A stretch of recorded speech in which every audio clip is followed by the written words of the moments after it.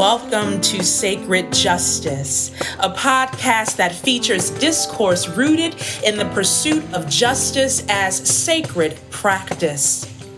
Our weekly discussions reflect on current events, art, media, theology, and how they intersect with the movements for freedom and liberation. We hope that through these conversations, we can foster inclusivity by expanding our learning opportunities. We hope to cultivate digital community beyond the confines of our campus. And we hope to reconnect the church's social and spiritual callings. Join us for the journey.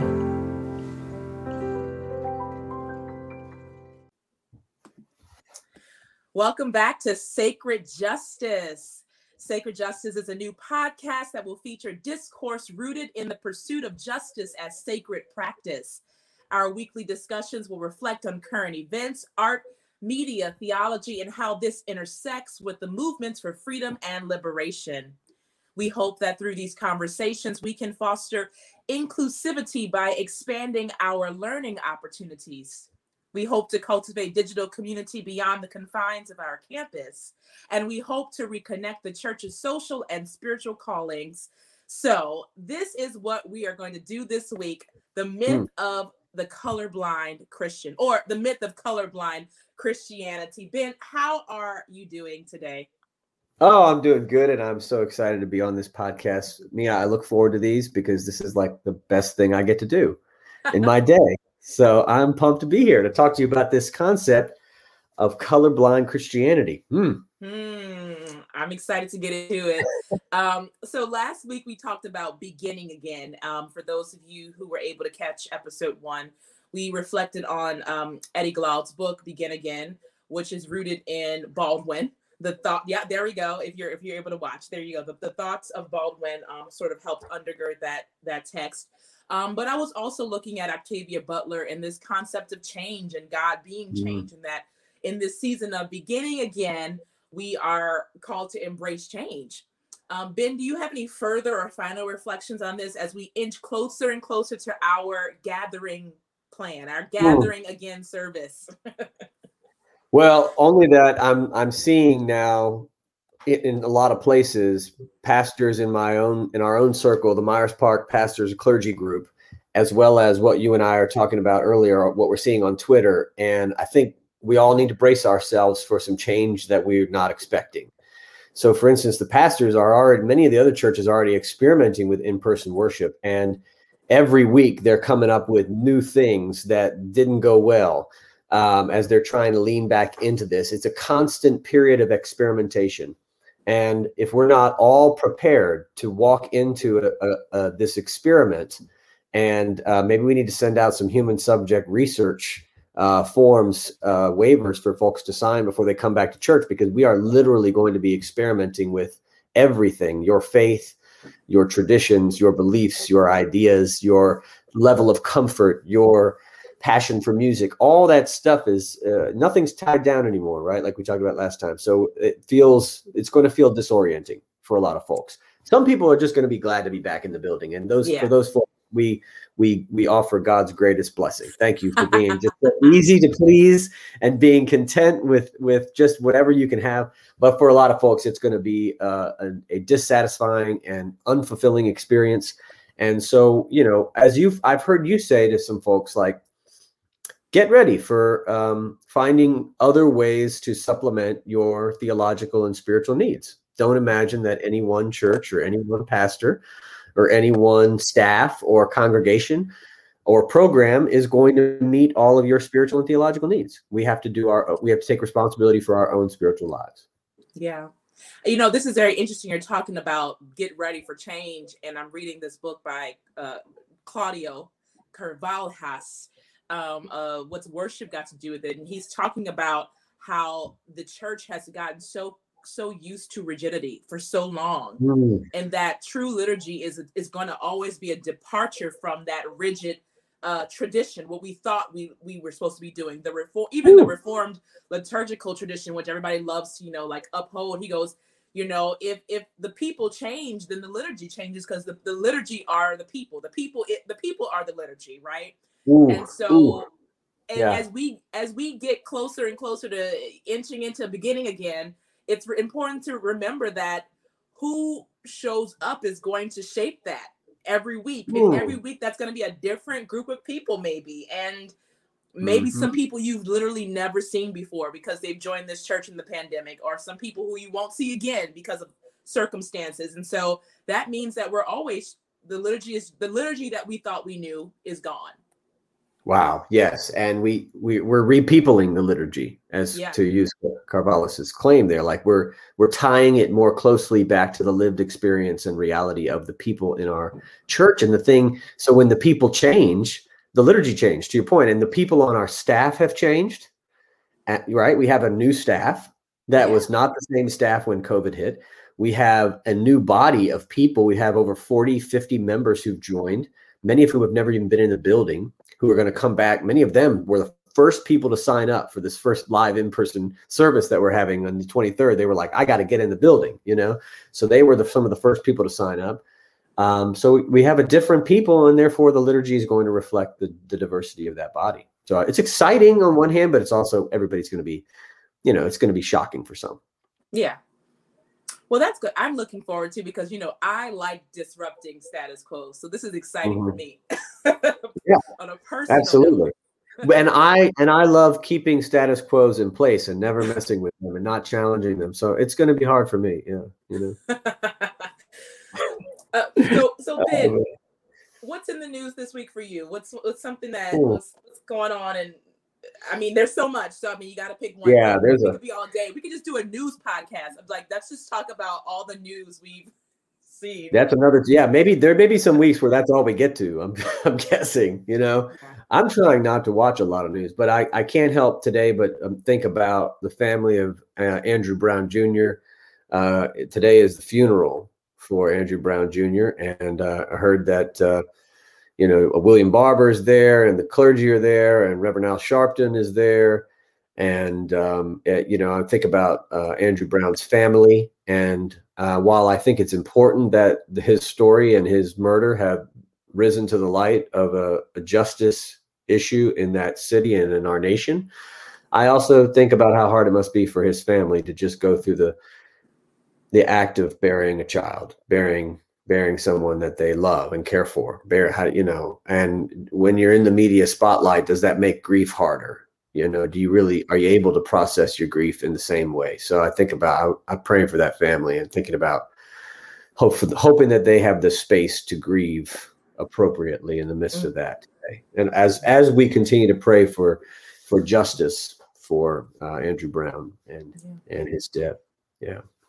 The other thing, do you want to add to that? No. I was going to add about Micaiah Bryant's funeral was last week as well. Right. And just sort of like, these funerals, they come and they go, and it's just so easy to just it's one after the next. You can't even keep up. Right. And so when you talked about his funeral, I thought about hers, and I just wasn't even tapped in that day. I couldn't do it. I couldn't do the fanfare.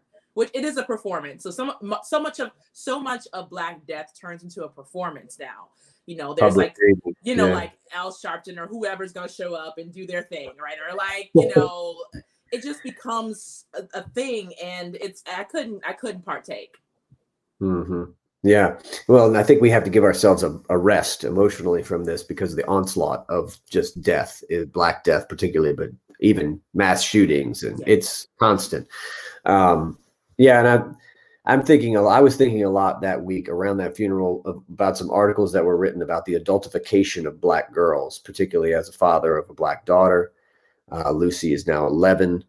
And, just thinking about what it means for people to be identifying her as adulting earlier than kids her age, and what that means to be treated by white people predominantly, but even also Black people, as more mature or older.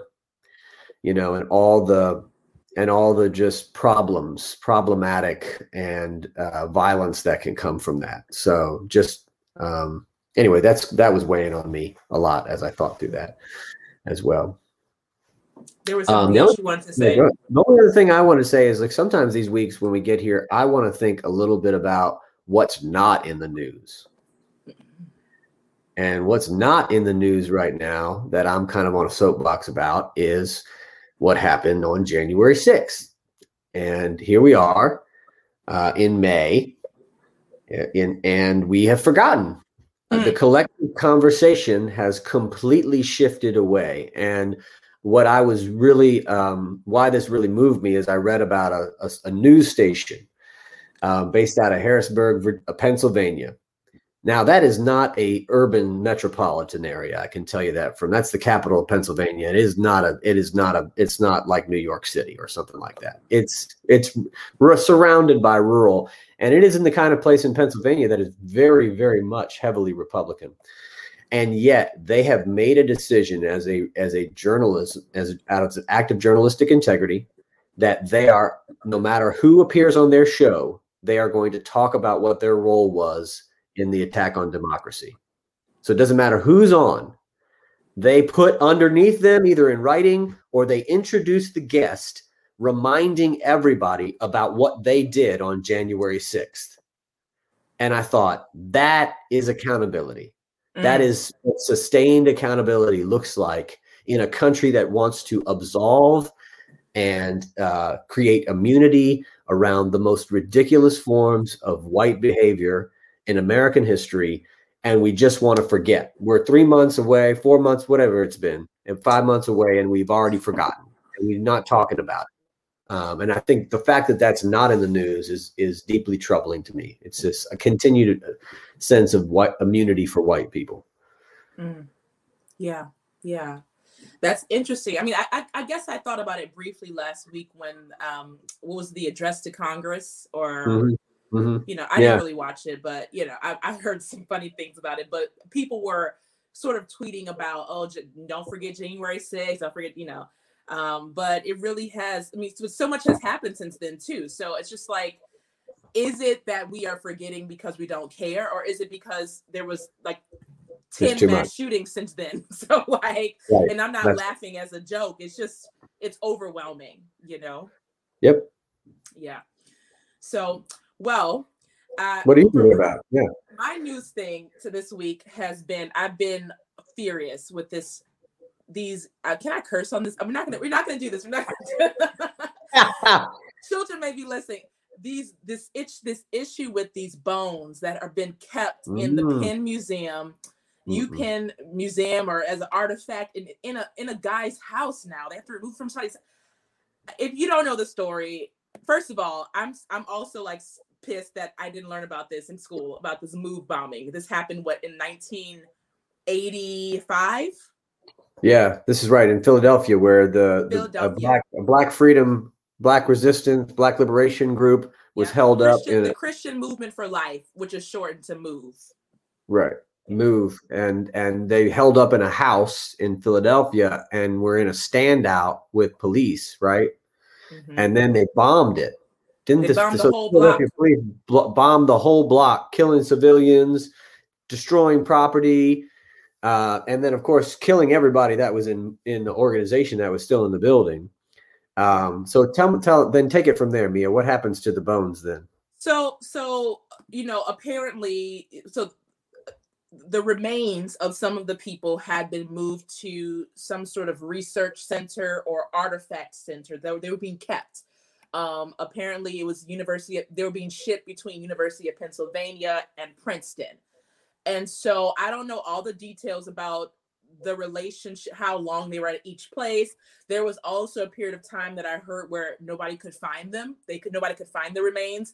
And so then about a week or so ago, this video pops up of this white woman holding up the bones as like an exhibit. Like I'm showing you the bones of this 12 and 14-year-old girl, Tree Africa, and I think it's Delisha Africa. And she's just on camera, like, you know, like it's a chicken bone. Like, yeah, I'm just gonna hold up the bones. What? And people, I mean, that's when I first heard the theory. So, you know, I follow a couple of academics who are like Princeton PhD students and other people, right? Who are like, they could not believe the lack of integrity that this woman, and also that the bones were still in possession of these white institutions, like when are they going to be buried and put to rest, right? After it's been 30 years, almost 30 years, or no, more than 30 years. It's been more than 30 years since this happened. And so there's this huge uproar after a bunch of protesting and other I'm sure backdoor maneuverings. A funeral home in Philadelphia has agreed to pick up the remains of Delisha Africa and Tree Africa from the home of Alan Mann, a former Penn physical anthropologist. They were in his house. And so I was just furious. And, on Sunday, I'm thinking about bones, and we just finished this Lenten series about can the bones live? And I was just like, can they rest?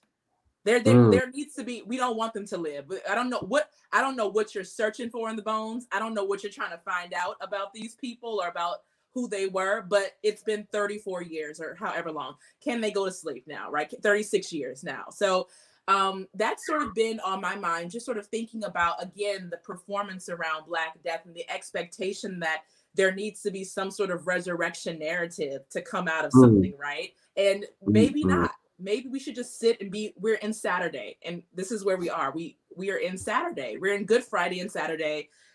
Everything does not need to have a hope. Put the bones to rest. I don't know that bones that are not put to rest can be resurrected. And I mean that both metaphorically. I mean that metaphorically also, right? That's if you've ever watched any horror movie of any kind or read any horror, right? You understand about what happens when bones are not appropriately buried. When someone digs up some bones from a place, there is a haunting that comes. And so there will be a haunting here. And now this city of Philadelphia probably will be haunted by that bombing for a long time. There's no way to put all that back together. But, this professor, I mean, I think that there's going to be, this is why you have to have some kind of ritual now. You can't just put them back in the ground somewhere or put them back in an archive in a museum somewhere. Now you have to have, this is what ritual is for, might even need to be some sacrifices made here at this point for what has happened, what has occurred. But yeah, you got to put them right again. And I think, you're right. What is this thing about resurrecting them? That's almost like a monstrous resurrection, right? A zombification, right? Instead of an actual resurrection that took place here with these bones, and it's horrible. I would strongly encourage folks to watch the documentary that was made about the bombing of MOVE. It's called Let the Fire Burn. Philadelphia police clash with MOVE. It's from 2013 that was done. And it's good. I mean, it'll give you some information. I mean, it's also at a point in time where that event occurs at a point in time that is right in line with what we're going to dive into today, Mia, which is a moment of colorblind racism in America that's tied to colorblind Christianity. But that's what's going on in 85. You have this moment, right? Anyway. Well, let's get into it. So our topic today is, the myth of colorblind Christianity. I mean, I argue it's a myth, but you may argue otherwise. And so, Ben, you brought me this idea. I'll let you take it away.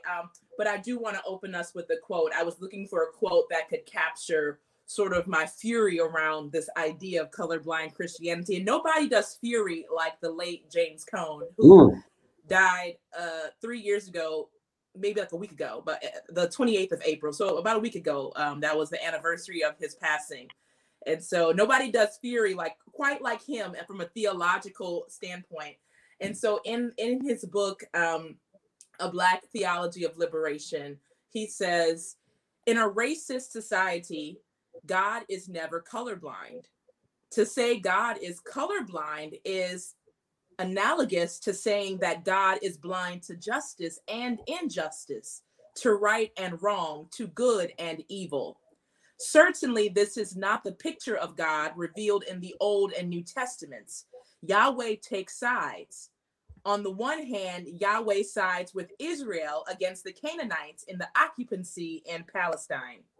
On the other hand, Yahweh sides with the poor within the community of Israel against the rich and other political oppressors. In the New Testament, Jesus is not for all, but for the oppressed, the poor, and the unwanted of society, and against oppressors. The God of the biblical tradition is not uninvolved or neutral regarding human affairs. God is decidedly involved. God is active in human history, taking sides with the oppressed of the land. If God is not involved in human history, then all theology is useless, and Christianity itself is a mockery, a hollow, meaningless diversion. Woo. That is the late James Hell Combs. How could anyone say it better? Rest in power, James Cone. Woo! You can't. Take it away, Ben. I don't know what to do except to just keep going deeper from where Cone begins there. This concept has come up for me because I've been doing a lot of anti-racist training with white folks. And one of the first things that happens, this is not so much the first thing that happens with our Myers Park folks, because they've done a lot of deconstruction of their Christianity before they ever get into whiteness groups. But in a lot of folk groups with other churches, and I'm going to blame the Methodists since my family is Methodist. Methodists tend to be the ones who are most apt to do this, is to fall back into when we first are confronted with the history of slavery and systemic racial injustice and oppression. The first thing we do is to kind of fall back into our Christianity and to say things like, we're all created in the image of God, right? We go back to that early Genesis text that is the foundation of so much of both Christian anthropology, theological anthropology, and Christian ethics and the thought of Christian ethics.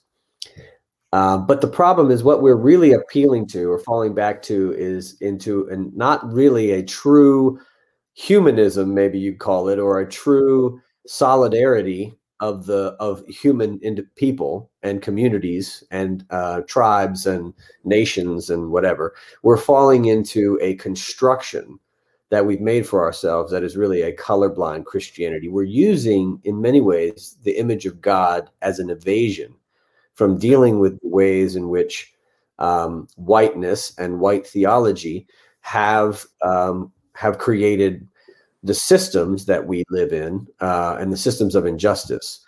As I'm thinking about I'll have a lot of white people say, particularly white Christians will say, I don't see color, right? I just see people made in the image of God. So it's like, I'm calling this like the Christian version of like colorblind racism, which is the same. We live in a post-racial society. And so I wanted to kind of get into what is colorblind racism and what is colorblind Christian racism. I mean, that's really what it's called. You said a myth, but yeah, it's like colorblind Christian racism. It's not actually color blindness. It's another form of mythology that is used as an evasion from dealing with issues. I think it shows up most particularly in a lot of evangelical multicultural spaces. I was just thinking this. Yeah. I mean, that's a huge place for colorblind Christianity, right? I remember going into the churches that are multicultural evangelical churches, and they have the flags of every nation around the wall, right? They have all the flags of every country, that's how they avoided the whole worship of America thing. They put every flag, right? So now they're worshiping everybody's ethnicity or some sort of universalism, right? That's what I think is happening. To what Cone was reading is that there is a radical particularity in the way in which God operates in Old and then in Jesus in the New Testament. And it's a particularity on the side of people, nations, groups, communities who are oppressed for their sake. It's the Exodus narrative of God does not choose the Egyptians. The Egyptians get messed up because they're the occupiers, they're the oppressors, they're the empire. God does not side with, God doesn't side with even Israel when it becomes a nation state. It's the prophets siding with the poor and the marginalized and the exploited. And then in the New Testament, Jesus clearly, I don't know how he became such a nice guy in the minds of many, but he's got some things to say about people who are oppressing. I mean, look at Matthew 22 and 23. Anytime you think Jesus is nice and loves you, please read Matthew 22 and 23. He does love you, but he also wants to say some things to you about life and oppression in Matthew 22 and 23. So it's like, you see Jesus taking sides. He's taking sides with those being exploited by the religious establishment and those being exploited by Roman occupation, and not taking sides with the oppressors, because to do so would be to take sides with evil, right? Yeah. And so, I think, so parsing this out, like for me, I was thinking about how colorblind racism operates. And I think if we could kind of smash these definitions together, we could really get at what might be operating here. So the first thing, like colorblind racism, I came across it being defined for me by Eduardo Bonilla Silva in his famous book, Racism Without Racists, which is just a great title. And his book is saying that why is America still, racially discriminatory if there's no more racists anymore? Nobody thinks they're racist anymore. And he says that so he comes up with this term that he calls colorblind racism. There was a sociological idea called color blindness, but he adds racism to it, saying that actually your color blindness is racist. And he says that colorblind racism is the ideology that imagines we're living in a post-racial society where skin color no longer determines the livelihood and rights of human beings, which is obviously untrue. But there's a long period from like 1970 to like last week where most people in America thought the racism was over, right? Like just 10 years ago, people thought racism was done. And so one of the things that colorblind racism does is attempts to explain all racial inequality must be the outcome of non-racial things, right? So racial inequality is a result of market dynamics or naturally occurring phenomenon like, people buying houses and just happening to want to live in certain places, or the lack of personal responsibility among Black people if they just, work harder, Mia. I don't know why. Why don't Black people You got to pull yourselves up by the bootstraps. You know what I'm saying? Yeah. You don't have any laces or boots. So what do you do? And then like the one that's really nefarious is certain groups' cultural limitations. I'm using air quotes here if you're not seeing this video. And the culture. So one of the ways that this happens in American society is we say, well, real problem with racism is and Black advancement is because there's a lack of Black fathers, and we need to work on family issues, and we need to get stabilized the Black family, and if we could just do that, that's actually a really old racist myth that goes back to the government, Patrick Moynihan, and some studies that were done that were created to study Black families and study Black culture as a way of saying that's why there's not Black advancement, so that white people didn't have to take responsibility for creating the ghettos and continuing to create racial disparities all across our country. So colorblind racism masks all that. It goes even beyond the Black father. I'll kind of come back to this book by Patricia Hill Collins, who is a Black feminist. And I'm always, this is like a Bible. And she talks about the welfare mom and how that narrative was created to do something similar. Like, we're studying the Black family. Look at all these women on welfare. If they would just, stop abusing the government services and get a good job and stop having all these kids, right? So there's always this narrative at play that it's your fault, I'm just like nodding so crazy right now because you're setting up my next point. Basically, so Keeanga-Yamahtta Taylor, in a really great book called Black Lives Matter to Black Liberation, charts sort of the history of racism from the point of the end of the Black freedom movement, the end of the civil rights movement to today, to Black Lives Matter. And one of the things she talks about is how colorblind racism was utilized by politicians, not just people like Reagan, who clearly made the welfare queen such a big deal that there was actually a professional wrestler who called herself the welfare queen. I mean, it was like a major cultural phenomenon, even though more white women were on welfare forever and have always been. And more white people would take advantage of welfare than anybody else. So the idea that it was a way of using race to turn people against the welfare state. So that Keeanga-Yamahtta Taylor says that colorblind racism is always used as a way to peel black advancement and to strip away the welfare state. So what's happening with colorblind racism is we're saying, no, there's no racism here. We're beyond that now, remember? But meanwhile, we're tearing all the social safety nets away. We are defunding every aspect of society except for policing. We've defunded schools, social service programs, welfare programs. And this is not just Republicans. This is also Carter was just as guilty of it. So was Bill Clinton. Clinton put the nail in the coffin of the welfare state. They are tearing away at welfare protections that were needed as a part of black advancement. And so what they are really doing is using the gaze of colorblindness, or the facade, the charade of this colorblind ideology, to put it up to say, no, don't look here. There's no racism here. Meanwhile, they are stripping away every protection black people had, and every program black people had, and any possibility for advancement. And colorblind racism just so happens to bring this home. Colorblind racism happens to mirror the exact same time period that Charlotte was studied for the opportunity report that was done by Roz Chetty. And that is now famously proven that Charlotte is the worst city in America for upward mobility, because we fell into colorblind racism more than anybody else. And we're still there, Ben. We're still there. That's right. That's right. My biggest thing, I'm trying, okay, stop tangential note. My biggest thing in my 2 years of just sort of like watching what's going on here is that it's very hard to organize people who think they've made it.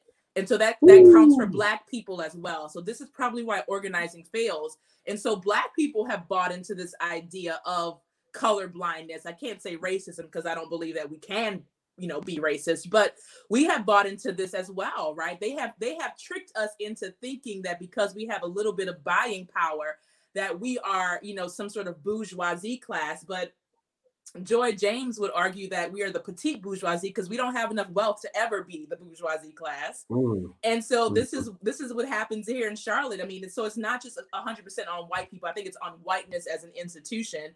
Yes. But Black folk have bought into this as well. They got a 5-bedroom house in the suburbs. They've made it. There's no racism. What are you talking about in Charlotte? No. Well, I'm not equipped to talk about the Black bourgeoisie. I don't know that that's my place, but I see a whole lot of it. And Keeanga-Yamahtta Taylor that's basically her whole book. And she basically talks about the rise of the move away from direct action, Black organizing in liberation and freedom movements that were based on nonviolent direct action or violent direct action, to Black people running for political office. This takes place in the early 70s, but and really leads all the way up to today. And it's a change in strategy of trying to attack systemic racism. And her book charts the legacy of what has happened since the first Black mayor in Ohio, all the way up until today, and to see what has Black faces in high places and Black political leaders and Black political power made a difference for the lives of Black Americans.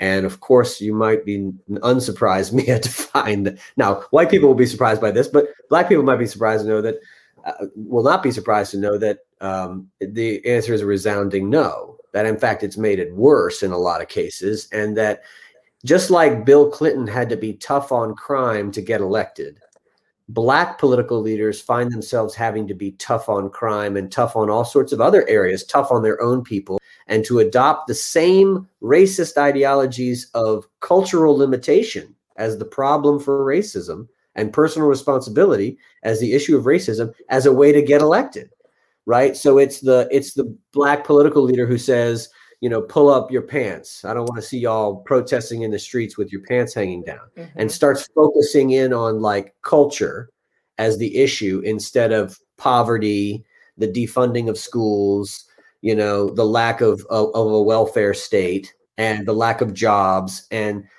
again, so it's another evasion of responsibility, which is the white thing. That's whiteness 101, is to not take responsibility for what's happening. And so you see Black political leaders, unfortunately, succumbing to participation in whiteness, right? Not deconstructing the system, but in fact becoming another pillar within the system, upholding the structure of white supremacy, which is really, it's hard for white people to understand because we think Black people in the right places change everything. No. You're hitting on something here with, as we segue into this Christian conversation about sort of Black people upholding the pillars, so much of church planting culture, evangelical church planting culture, is a lot of these white organizations like the Orchard Group or some of like the Acts 29 or Acts whatever churches. God, I hope they disappeared forever. Isn't that a body spray? The Book of Acts. Oh, I'm sorry. They find Black men to be pastors of these church plants, to be like, look, we're not racist. Look, we just hired this. We're funding this Black man's church plant, but the Black man is working for this very racist and ideologically backward organization. And to get that funding, and it's always he, has to, uphold their tenets. So, so how do you then define this colorblind Christian racism? Taking it from I don't want to say secular. Yeah.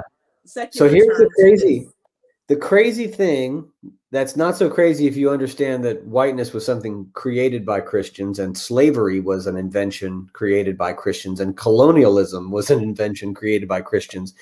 When you know that, this is not going to sound that crazy, but for a lot of white Christians, it's going to sound horrifying.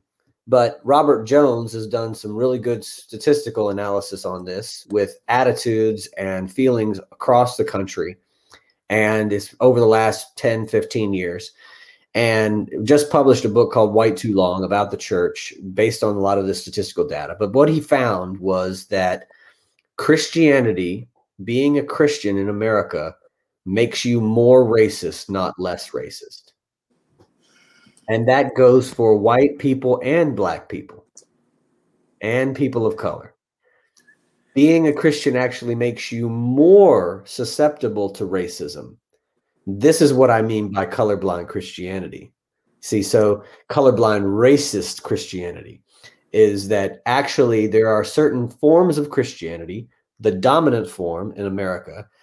Participating in that makes you more racist, not less, which means that the whole like image of God, we're all made in the image of God, is in church, and we're all just children of God, beloved children, is actually doing the same thing that colorblind racism is doing in American society. It is masking it is masking a theological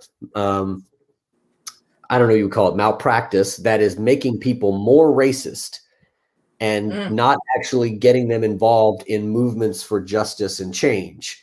The same way that colorblind racism in society is rolling back the welfare state and hurting Black people instead of actually, there's a real such thing as colorblindness. It becomes this facade that a cover, like a curtain that comes up, and behind it is the racism, but the curtain is saying there's no racism here. And that's what's happening in the church too. And so it's preventing churches from doing the deep work in their own context of kind of looking at their whiteness, like we're trying to do at our church. And they don't need to do that because they say, wait a second, there's no white people here. There's just Christians. There's just followers of Jesus. So we don't need it. Why would we look at whiteness? Right. And again, that is to evade the very problem that is. And this brings me all the way back to a couple of quotes that I brought with me to add to Cone today. One of them comes from, and I'm trying to get at the origins of how did this happen? Like, how did we get to a place where being a Christian makes you more racist in America? And I'm going all the way back to a white woman named Lillian Smith, author of Killers of the Dream, who was writing, this is back in 1945. She wrote an article called The White Christian and His Conscience, which is, it's a little dated from its gender, but, because it's talking about men and whiteness, it kind of works. So here's the quote. She says, let us look at ourselves with humility and honesty.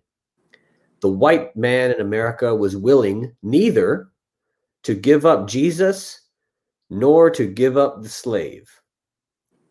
He was willing neither to give up democracy nor white supremacy. He was willing neither to give up his conscience nor his comfortable way of life. Today, he is still unwilling, with the result that in many areas of his life, he has given up his sanity instead. And then she says, we cannot understand race in America or America at all without understanding the role that conscience has played in our national drama and our personal lives. But then she says, what a profound conflict it created. Now that's 1945, right?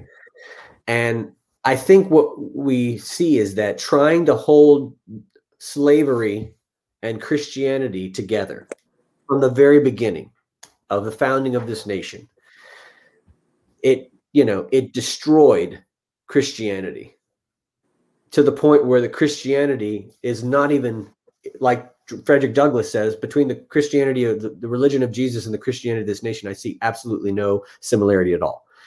So it destroys, but we've never gone back in and said, we got to start over again and redo this thing and rebuild this thing, because somehow this religion that we were thought slavery was okay. And you can't just then get rid of slavery and think that the religion that created slavery is still okay. You got to go back into the religion and deconstruct. How did we come to a point as people of faith where we thought enslaving other human beings and being Christian were compatible? And this is where Baldwin comes in. Baldwin has a very similar quote to Lillian Smith, where he says, the people who settled this country had a fatal flaw. They could recognize a human when they saw one, and they knew they weren't anything but a human. But because they were Christian, and since they had already decided that they'd come here to establish a free country, the only way to justify the role that chattel slavery was playing in their life was to say that the chattel were not human. For if they weren't human, then no crime had been committed. And then he says that lie is the basis of our present trouble. And so I would say a religion built on a lie, which is what white American Christianity is. A religion built on a lie is not a religion. It is not true. It's not related to Jesus. Jesus was all about truth and reality and honesty. And so basically, I don't even know what to describe. I think I wouldn't even call it Christianity anymore. What we have is white American folk religion. Yeah. Right. And and that's what it is. And it's this colorblindness that's continuing to keep it in place. I have pastors that, I follow closely who they don't call themselves Christian. They call themselves followers of the teachings of Jesus. And they are very intentional about that. When we used to walk into church, who are we? We were followers of the teachings of Jesus. Because there was something about sharing this very precarious identifier that was just, the amount of time we have spent on this podcast, on various podcasts, but in church trying to say, no, we're not that kind. Just think about the energy we've invested in trying to, reclaim and say, no, we're not that. It's almost like we need a new term because this has taken over and it's filthy, and I don't know if it can ever be clean again. Yeah. Well, Howard Thurman said, "I'm a follower of the religion of Jesus." Right. And of course, the religion of Jesus is Judaism. So what is Howard Thurman saying? What are you saying? It makes me wonder, what does it mean to get back and, get back a little bit, even maybe beyond Paul, maybe beyond some of the New Testament writings. And, I was thinking about some of those New Testament writings themselves. There's not, we can do all the exegetical jumping jacks and all the scholarship we want. There's certain texts in the Bible we can't redeem. No. We're not going to be able to make them work in the 21st century. They're just not going to work. And so we have to depart with some of that stuff. And these rigid ideas of what is in the canon and what's out and what's infallible and inerrant and all that garbage is not getting us anywhere. Or even just general Orthodox Christianity. Isn't it interesting, Mia, that the Nicene Creed, right, or the Apostles' Creed, which one ever you want to put, has so little about the life of Jesus. Even the teachings of Jesus, so little about the teachings of Jesus and so much about who Jesus was. Mm-hmm. What is that, right? That's another form of evasion, right? Is to try to get away from the teachings and the life and onto some kind of, metaphysical reflections on identity, right? Oh my God. I mean, that's another form of colorblind favorite. That was my least favorite part of, when I was writing my ordination paper and having to, make sure I put in things about, the Council of Chalcedon. And I'm just like, people arguing about, is he God? Is he not God? I'm like, can we just move on to what's important? Right. I mean, obviously it's important to a certain extent, but then it's like, we spent so much time and years arguing about these things. And I feel like this is why we're here, why we are here where we are now. Right. Well, and again, so this goes back into like what has to be deconstructed, right? And conversion became some sort of ascent. Like conversion is how we become Christian, right? It's the fundamental piece of evangelical Christianity, right? The first and second Great Awakenings are built on the idea that there are a lot of Christians who are saying they're Christians, including priests, that are not actually converted and have not had a true, authentic conversion experience, and therefore are not. And so we've got to have a massive revival that goes through the whole country to try to convert all the people, including all the priests and all the people who are already attending religious services, right? So there's some good parts about that, but a lot of it is really, a lot of it's authentic, but a lot of it's not, because it's based in this sort of idea that, well, what is conversion, right? And so a lot of people are running around saying all you have to do, right, is to have a genuine religious experience, whatever the hell that means, that you can describe. So date and time when you were saved, right? And that you can describe this experience. So already we're preferencing people who are highly linguistic, who are public speakers, extroverted people. We're not dealing with any possible ability or disability issues that could possibly be present in that question. And then we're saying that it's an ascent. The conversion is an ascent to the lordship of Christ, an ascent to the divinity of Christ, an ascent to Christ's lordship over one's personal life, right? And lordship in general. And very little of it has to do with morality. Now, in both of the Great Awakenings, there are all kinds of conversations about morality. Sometimes it's anti-drinking. Sometimes, Charles Finney was actually anti-capitalist, and he was early evangelical for folk. People don't understand that about Charles Finney. He also had some really egalitarian views of women, but he also participated in this Great Awakening. And so conversion has meant different things depending upon the particular evangelist you're talking about. Mm-hmm. Billy Graham, and it's about going to heaven when you die, securing your eternal reality. Almost none of it is about your material existence here and life here, and a change in what it means to live here. And that's because conversion is built around the concept of preserving the institution of slavery. In America, the very idea of conversion is developed so as to preserve the dehumanization of Black people, the supremacy of white people, and the institution of slavery. Yeah. And it doesn't matter that some of the Great Awakenings led to abolitionist movements. They were still built in a conversion idea that was so torn away from material reality that the religion continued to prop up systems of oppression in our society. Because, right, it goes from slavery to Jim Crow, and they're still preaching that conversion mess. Yeah. Right? All through the 20s and 30s and 40s and 50s. Right? That's when Billy Graham comes along, and you have these revivals. It's the same kind of evangelical Christianity, divorced from the reality of oppression in America. Then, as we begin to wrap up, I have a question that a conversation piece. It seems that there are quite a few younger-ish folks who are gravitating to these churches that are multicultural. We'll call them that. Evangelical-esque. We'll call them that. And there seems to be this desire on some, not everybody, but there seems to be this strong enough desire that people want to be in these multicultural spaces. There's something that feels redemptive about them. Like, look at me, I go to church with Asian white people and all kinds of people. Look at me, I'm cool. Like, this is our multicultural thing. Mm-hmm. Mm-hmm. Where does that come from as we're, wrapping up this conversation? Is that also a form of the myth?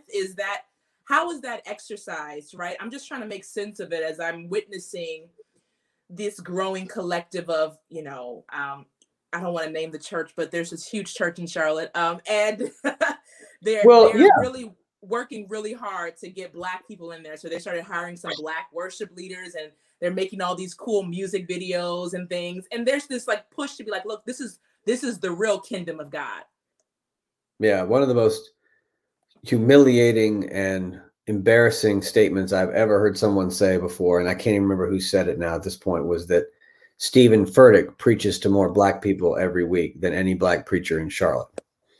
There's so much to deconstruct there that we need to do a whole nother podcast. So let's put a pin in that one. But let's go back to the multicultural idea. Yeah. So I think it's an aspirational goal that is somehow tied to kingdom. What we imagine, because we've read the book of Revelation, that there will be people from all nations and tribes and ethnicities around singing in this incredible choir in the book of Revelation. You can't deny the vision, even if you're a biblical literist. You have to look at it, right? Yeah. And so the question is, how do we get there, right?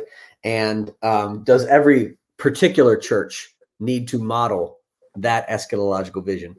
That's an interesting question.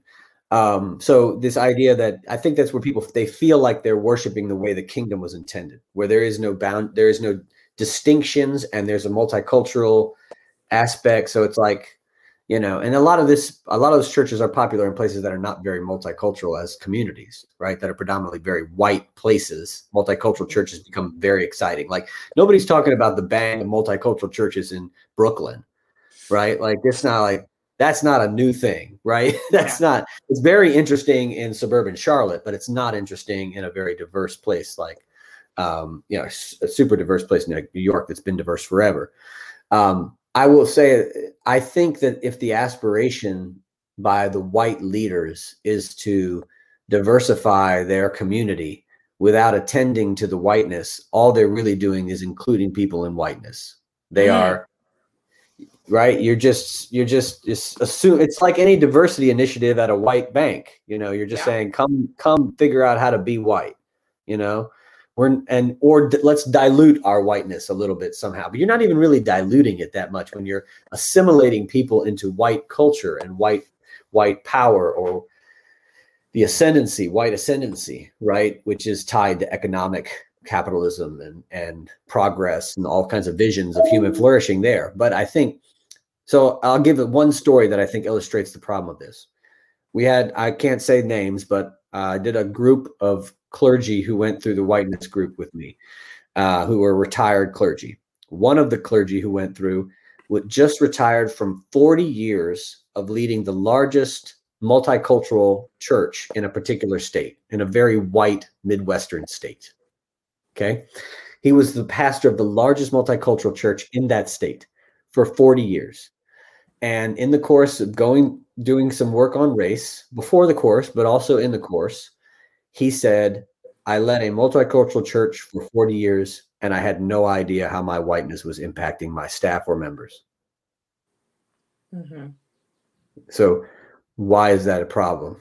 Yeah. It's a real problem, because that means that colorblind Christianity in a multicultural setting can make it impossible for the head clergy person to understand how their power and their whiteness is operating in harm on the lives of others in their context.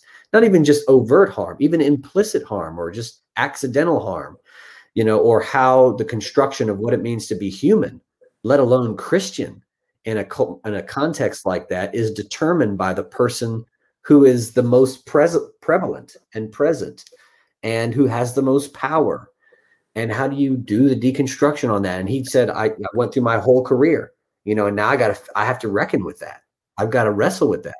So I see that as a warning to multicultural church leaders, particularly white multicultural church leaders, is you should be talking about whiteness more than anybody else if your setting is becoming more diverse. Yeah. Because that means you now have people who you have that are stakeholders of your organization that you can't continue to harm, that you can't continue to live in colorblindness around. You have a responsibility. Yeah. But of course, responsibility in white people, that's like oil and water. Well, I hope that it doesn't continue to be that way, because I would like to see some responsibility taken. And I think that was a good, closing point. Just sort of thinking about the dangers of colorblindness. And I find it offensive because for various reasons. I think it's stupid, but that's well, I was actually going to ask you, do you mind ending on that a little bit? I'd just love to hear your thoughts. Like when you hear someone say in a church setting, like, I don't see color, we're all made in the image of God. What goes through your mind? Just give us like 3 minutes on that. First of all, okay, so I think it's stupid. I think it's anti-biblical. So but besides it being stupid, that's not a very intellectual argument. I think that, I first of all, for you to not acknowledge my Blackness is dangerous, right? I think about it all the time, right? I can't help it. So I feel like you should have to think about it too, for all of our safety. But even when you look at the biblical text, like, I preached Acts 8 7 times, I don't know how many times, where the Ethiopian eunuch is baptized by Philip. There are very clear markers in the text that when something is written in the Bible, it's there on purpose, right? After all the editing that was done, right? It's there on purpose. So when they talk about this Black man getting baptized in the middle of a desert, right? Yeah. I think that that's intentional. And so I think that colorblind Christianity is anti-biblical. I think that, they wouldn't list all these nations and all these different people that were converted in Acts if it wasn't important. That's such a good point. Yeah, Jesus doesn't say like, no, they're not a Samaritan. They're made in the image of God. Right. No, he just says like, dude, the Samaritan stuff is for real, but we still got to love these people, Yeah. So, that's kind of where I go with that. I try to give them a little Bible with the argument, but otherwise I think it's silly. I mean, it's centering whiteness in a very peculiar way. Right. So, but I mean, we're out of time, so I have to do we have to do a part 2 of this. We'll do another one on that. Yeah. Churches and other things, and why, I'm curious and maybe I need to bring a guest on as to why we feel that so many, particularly younger Black people, are drawn to these spaces. I have a lot of peers who are just kind of like, why is this happening? Why is our generation abandoning the Black church or the Black experience for not just a white church, but the evangelical white church? Right. That's right. A certain kind of thing. So, but on that note, this has been a very fruitful conversation. Yeah, this has been good today. Join us next time. I have some special guests lined up. And so I hope that you stay tuned to hear what they have to say on topics. Thank you for joining. This is Sacred Justice. Friends, that was our episode this week. As always, please email your questions and your suggestions to Reverend Mia McLean at mmcclain@myersparkbaptist.org. Until next time, take care. This is Sacred Justice.